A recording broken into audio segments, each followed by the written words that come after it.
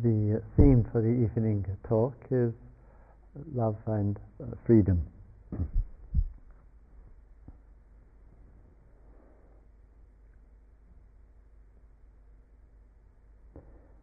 This morning, while coming over in the car, I was listening to the morning news, and the probability is that most of the people in this room are willingly or reluctantly members of the EU, the European Union. Years ago, those who don't remember, it used to be called the European Community, but then they decided it wasn't a community after all and thought of it as a union, so it got changed to the European Union. Well, yesterday, and some of us would say at long last, all 20 commissioners of the European Union all resigned en masse. And the reason for the decision was that there was a very damning and severely critical report of the commissioners, 144-page investigation into them, and it was found that, or alleged, that of corruption and fraud and cronyism. Those of you who don't know the word cronyism, it's a kind of looking after one's own, apathy, indifference, all sorts of severe criticisms. And one of the commissioners, a former prime minister in France, had appointed, it was said in this report, her dentist as a scientific advisor to the European Union. And it's just, I think, one example. You may think this has got nothing to do with love and liberation, you're probably right, but it's just one example of situations among an increasing number that we hear amongst our leaders and authorities of corruption, sometimes financial, moral, political, etc., and within our institutions, whether it's the police or the judiciary or the Olympic Committee and countless other forms of scandals which keep emerging. And one wonders what's going on in all of this, that we keep seeing this again and again and again. And obviously it's to do, amongst the many factors, with desire. It's to do with apathy and indifference. It's to do with a cynicism and a complacency. And one puts together certain psychological factors which creep in over time, often affecting people of immense privilege, substantial incomes, breathtaking travel expenses and other expenses,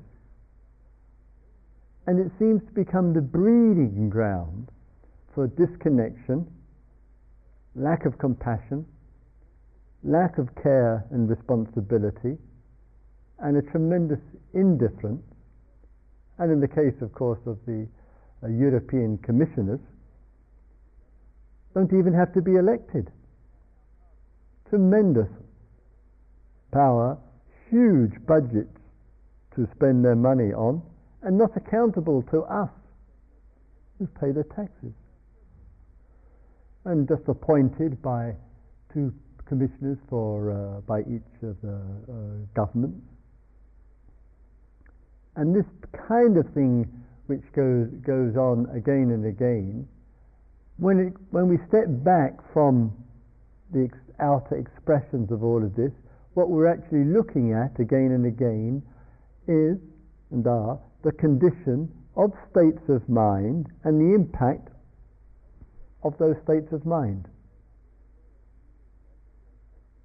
And the unwillingness to examine it either personally or outwardly, as would seem to be the case with the commissioners. And those of us who have any little knowledge and contact and political awareness have been saying this for years and years and years, and finally there is some accountability, some steps are actually initiated, a report is made, and some of us will say, well, not a day too soon, gone on for far too long. Outward things like that ought to be, apart from raising our voice of concern and criticism, but also and equally ought to be a reminder to each and every one of us to be vigilant about our condition of our own inner life, and say that all of that which goes on, which you and I find distasteful, is somehow some statement of lack of access to love, lack of access to deep connection, and when that begins to happen, the substitute for that becomes self-interest. I, me, and my, or it would appear like with the commissioners and the Olympic body and the police and the judiciary and all the other forms of corruption that we keep hearing about, a kind of collective us which holds on to what it has and finds it difficult, if not unwilling, to step out and come to terms and look honestly and clearly at what needs to be looked at and whatever it is that needs to be changed. The willingness to do that, the willingness to make such steps in Dharma language shows awareness, shows an integrity, and therefore is a demonstration of what love is. And I mention all of this because sometimes we have a feeling or concept, an idea around love in life in a kind of, as I said last night, rather exclusive way of something only to deal with matters of the heart, in that kind of obvious, tangible, sometimes loving, romantic kind of sense. But sometimes the manifestation of the heart may not necessarily be in that tangible way, but for some people the manifestation of the heart really is through their mind. It's really those men and women who are willing and who are able to speak up, to put their voice out on the line, and to use their scholarship, to use their research, to use their analysis, to use their investigation, to use their determination for accountability. And when people are willing to do that, that is an act of love. The commitment to peace, the commitment to justice, the commitment to fairness are expressions of that. What we find with ourselves, and again a number of you referred to this, how close, and those of us who have a critical voice in this world know this edge, how close it is in life between critical faculty and blaming, being judgmental, and that reactive kind of voice. And knowing ourselves is the exploration, one aspect of knowing ourselves, of where that line falls. What is it to make a criticism, to voice a criticism, to express it in the various ways that we can do, body, speech and mind? Sometimes we make our criticisms with our body, we walk away from something or whatever. What is it to do that, and what is the difference between expressing critical faculties in life and between being judgmental, in which we sometimes find either towards others or towards ourselves, kind of setting up our own little courtroom. And in the courtroom we act as the prosecutor, we act as judge, and we act as jury, and then we pick somebody out of the retreat to be the defendant, or we pick somebody that we know, or whatever. Or sometimes, of course, we pick ourselves.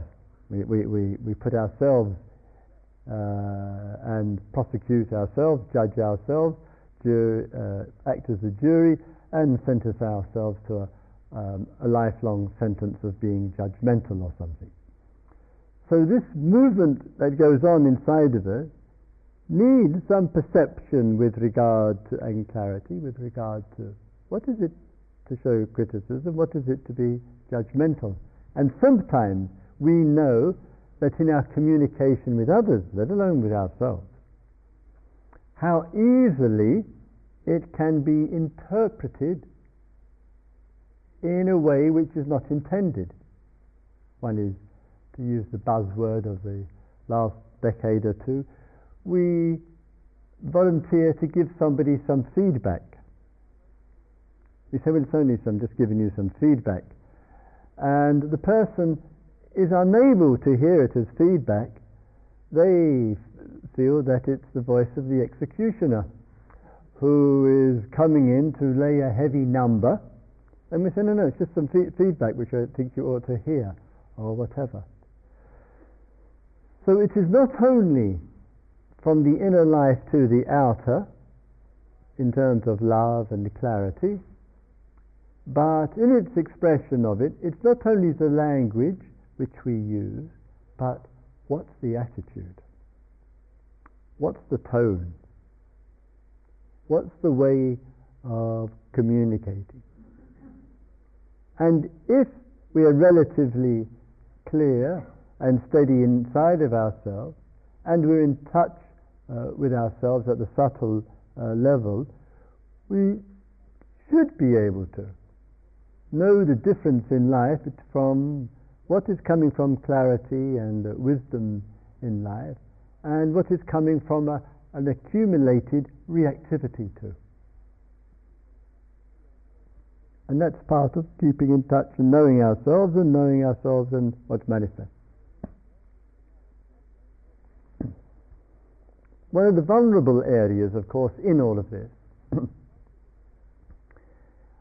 are in finding freedom of being, in this case freedom of being to express, are in areas of life where there is a long-standing communication with somebody.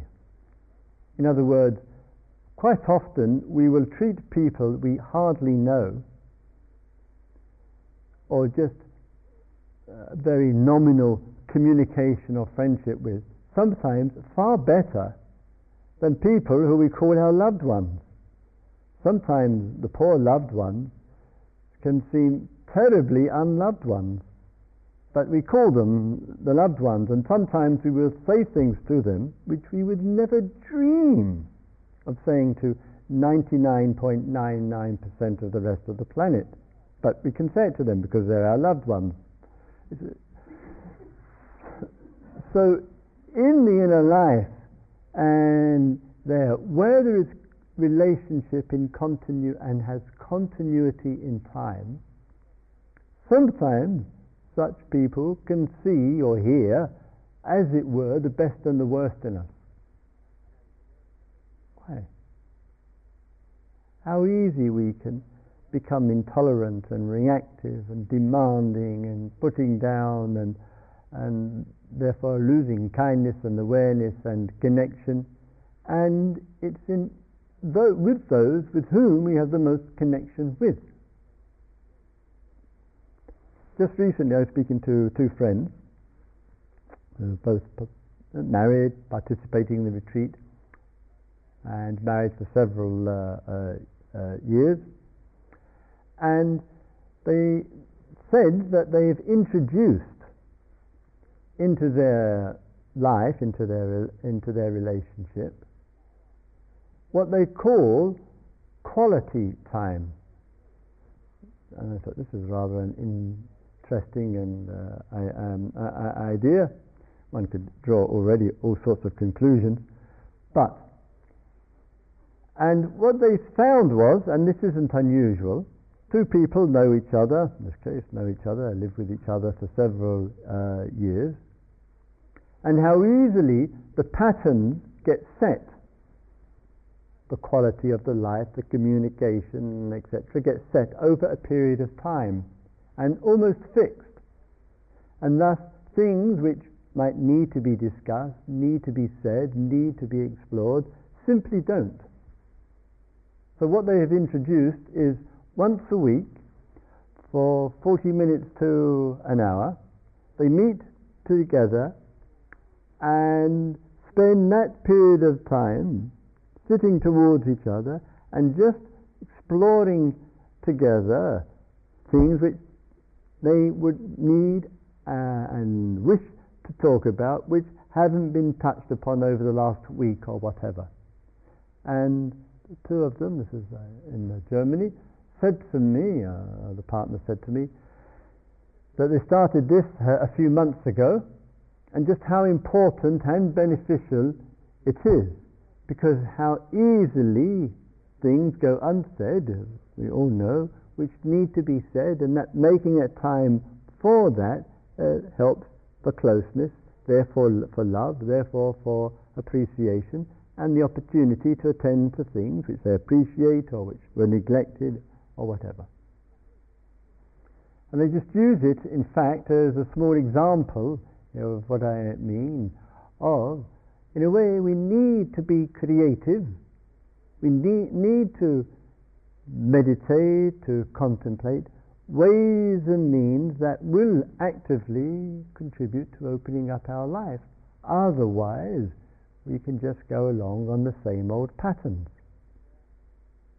Love and freedom go together.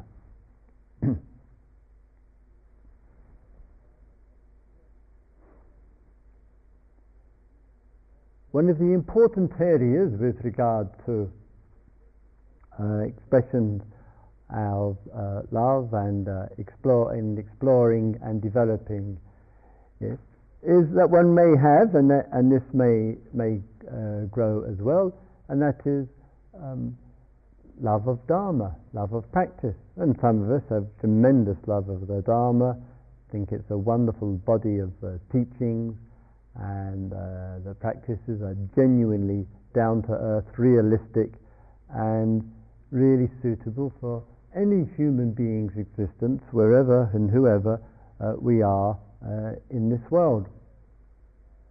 And it gives us the opportunity in life to see what tends to inhibit heart's expansion, and in the heart's expansion, what limits the freedom as a result. And one of the areas, and was touched on in fact by two or three of you today, one in the inquiry and else in one-to-one, and that is how easily in life something begins to form inwardly called a role, and the role then, whatever the role is, begins to act as an obstruction.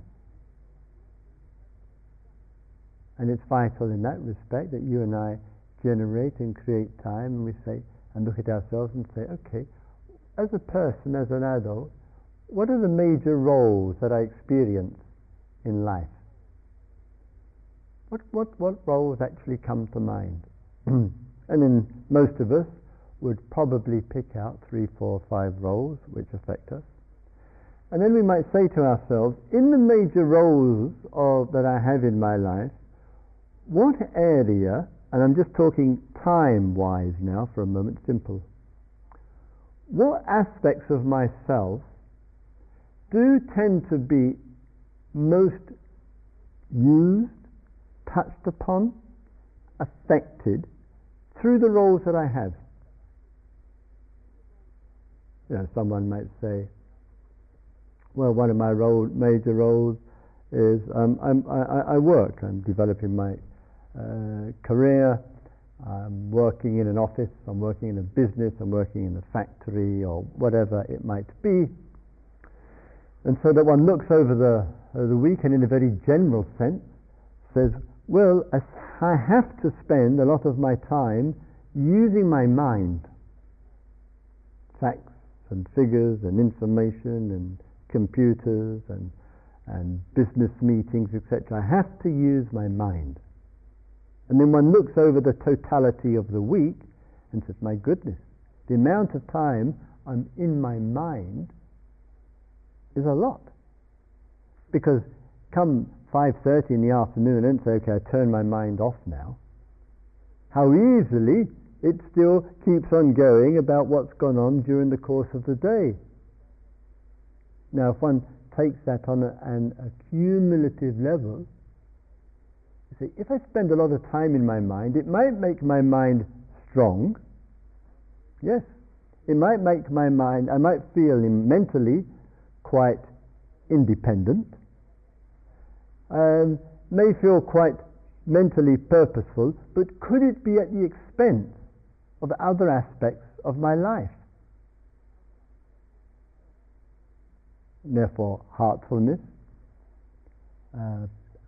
exercise and physical life, spiritual awarenesses, the opening up of consciousness, intimacy with the nature. So if you and I concentrate ourselves, I'm just using the mind as one example, that means language, words, concepts, thoughts, mental disciplines, mental training, career, etc. It could be at the expense elsewhere. And sometimes the same thing is actually going in reverse.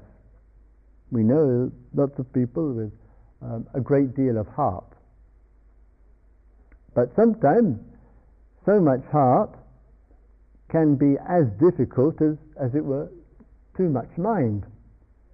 And there can be then pressures in the heart, and emotional life is under pressure, and then in that there's all kinds of reactions which goes on, and we say of this person, gosh, her or his emotions are so swinging, they're so up and down, lots of feeling going on, lots of emotion going on, yes, but unfortunately not enough steadiness.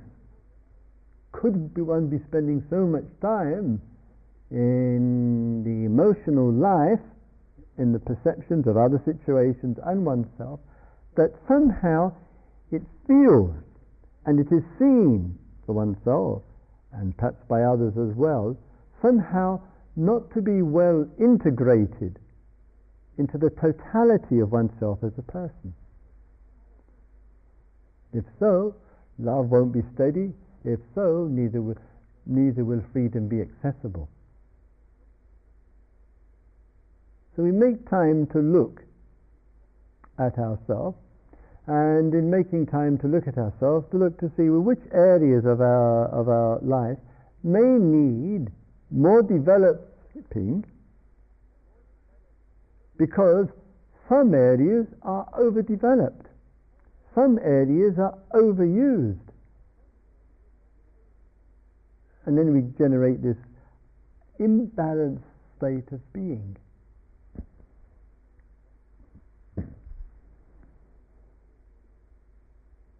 Sometimes in all of this, in looking at ourselves and looking at outer situations which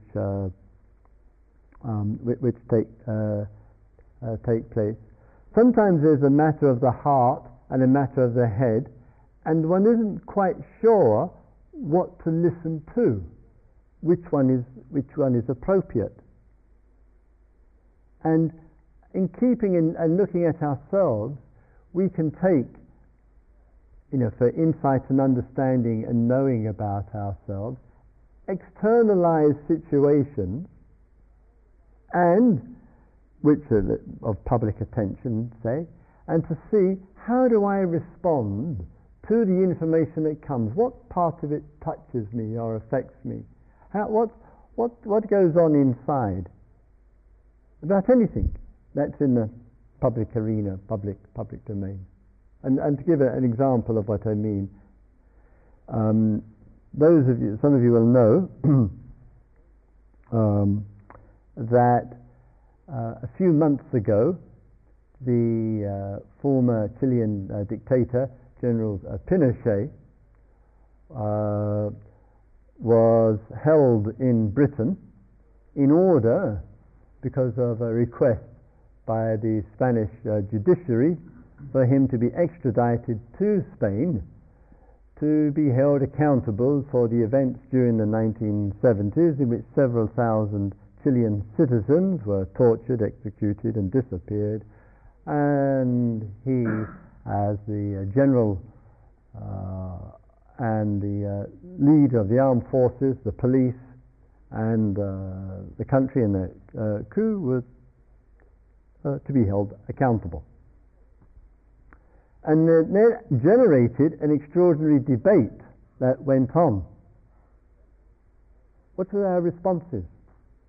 Some will say from the level, and did say, from the level of heart or other motive reasons, oh, this is an old man.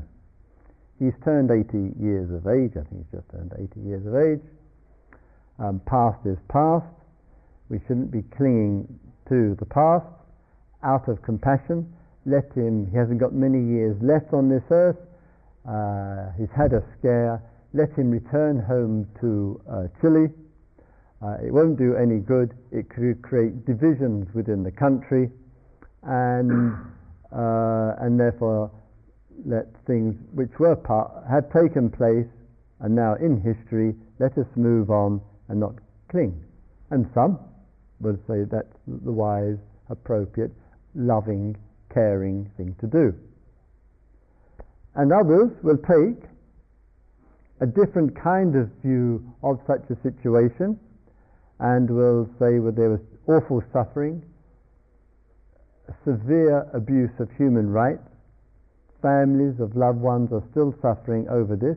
There is responsibility, there is justice and accountability, and therefore General Pinochet ought to be extradited to Spain, he ought to be in the court, and he ought to listen to the terrifying accounts of suffering that took place. And let the judiciary system and international law take its place. Some may say, some using head, wisely, skillfully, some using heart. I'm using it more as a reference point for, in situations which test and challenge and have an impact on us, what kind of response goes on? What's typical, if there is, for us? If there is impact from those so-called larger international situations, same thing goes on in our relationship with each other. Same thing goes on in our life with each other. We keep experiencing the General Pinochet around us, usually in a softer form, thank goodness. We keep finding people in our life who we call scapegoats, or who we call responsible. And anyone who has spent any time in a community, and some of us have spent lots of time in community, will know how easy in the dynamics of community situation, where the philosophy is love, peace and harmony, slightly change the language these days because of the hippie era, but you know what I mean. And yet it's not long in community life before, within the dynamic of it, there's always going to be someone who's a problem, and a bigger problem than the rest.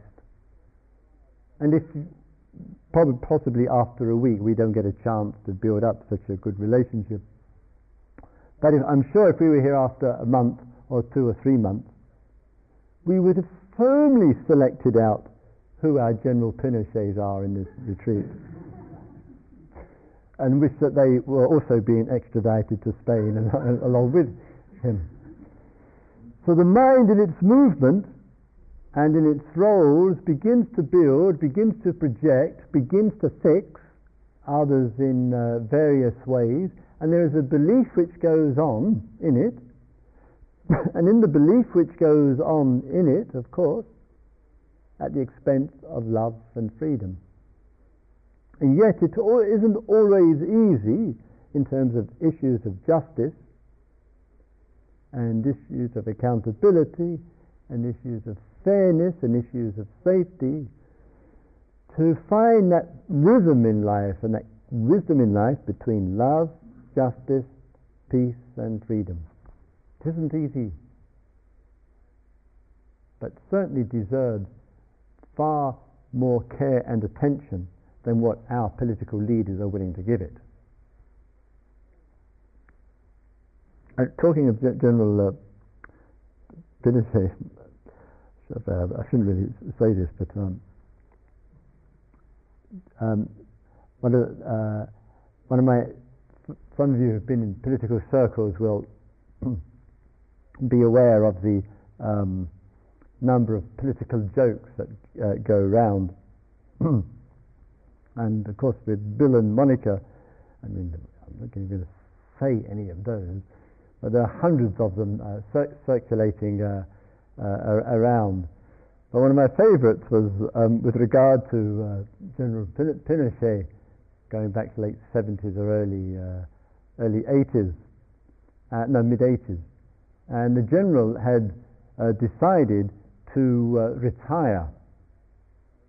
I don't know if you remember that incredibly grim picture of the general standing there and him in the middle, one of the most shocking pictures. Anyway, so he decided that since he decided to retire, and so as his last gesture of authority, he said that he wanted his photograph, his head and shoulders with all his medals across him, on the stamps, and every single stamp issued in Chile had to bear his photograph and the medals. And so they stopped all the stamp machines, and the stamp factory went into full production for all of these stamps. And then a batch of them were sent to the general's palace. And a message was sent, and the message which went to the general was from the factory manager. Said, "We're very, very sorry, General. It's been a terrible, terrible mistake. The stamps won't stick on the envelope." And the general got the message, called his chauffeur, and went racing, the general and the chauffeur, down to the stamp factory. "What do you mean? The stamps won't stick on the envelope?" And he went, "Nothing wrong with it." The manager turned to the general, "Oh, I'm so sorry, General. We were spitting on the wrong side."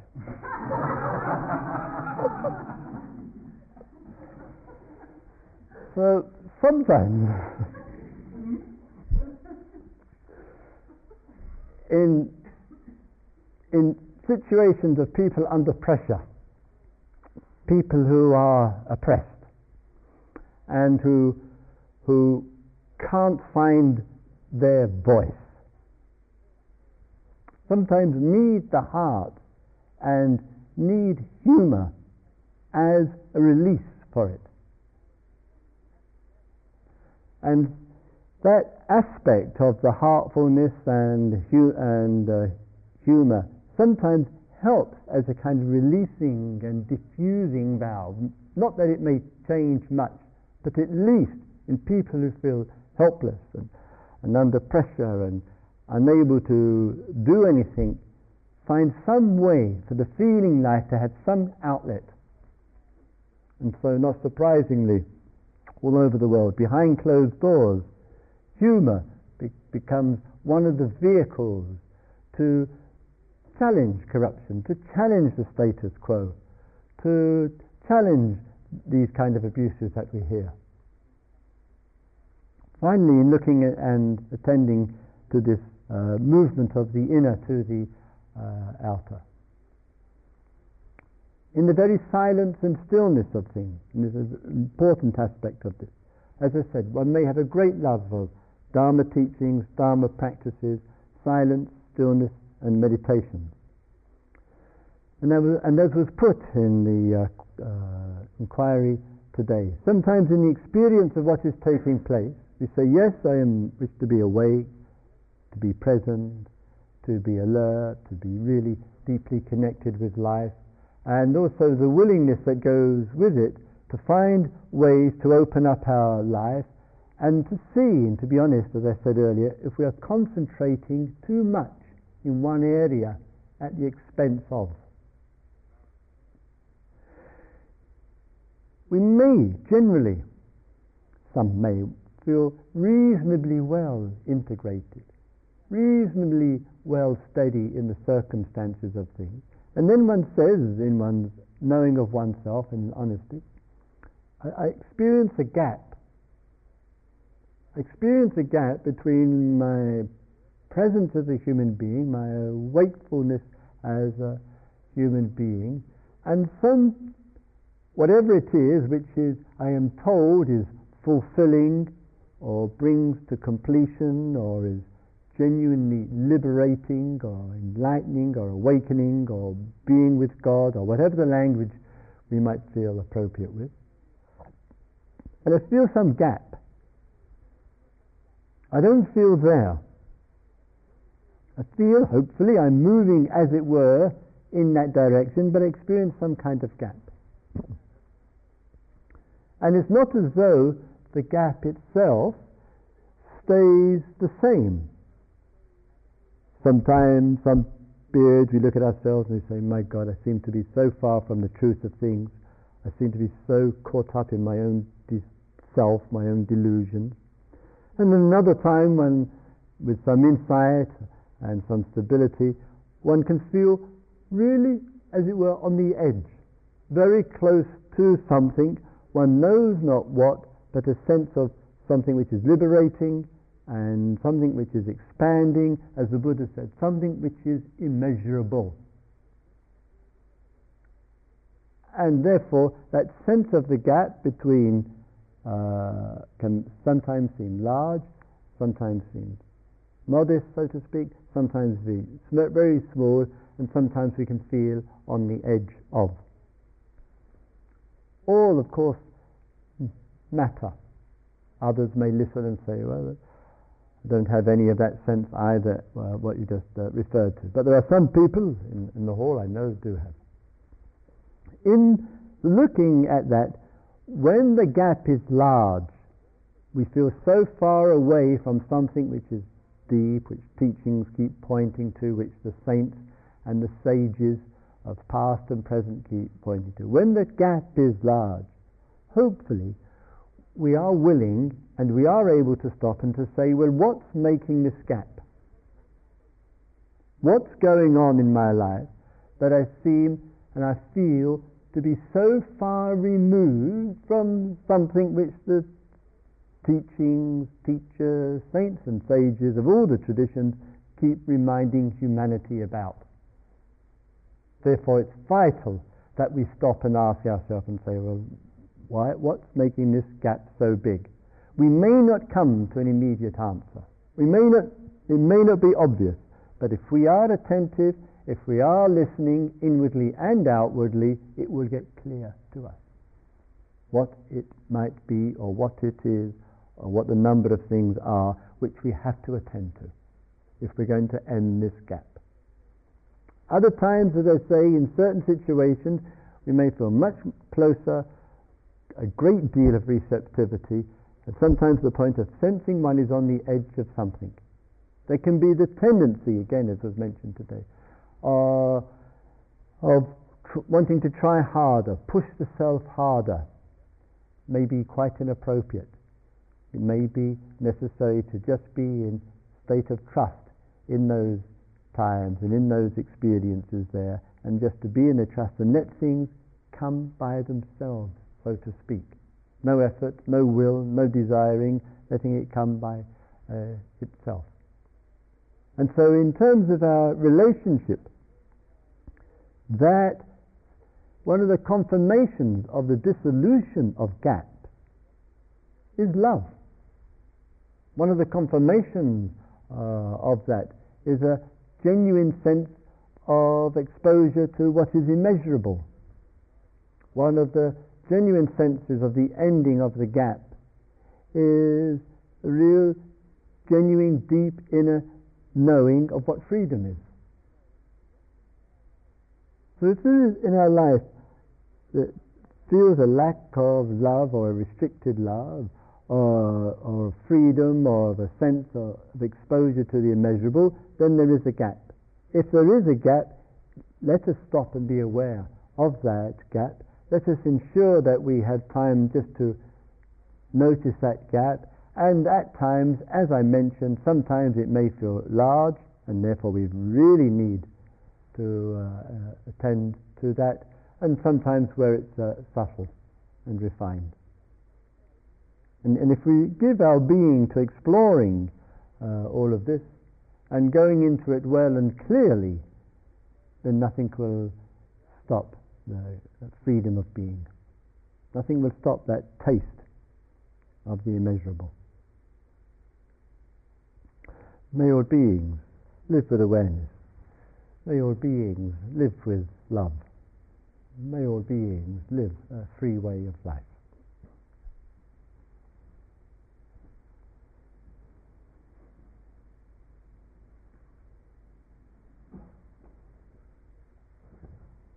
Have a couple of quiet minutes together, shall we please?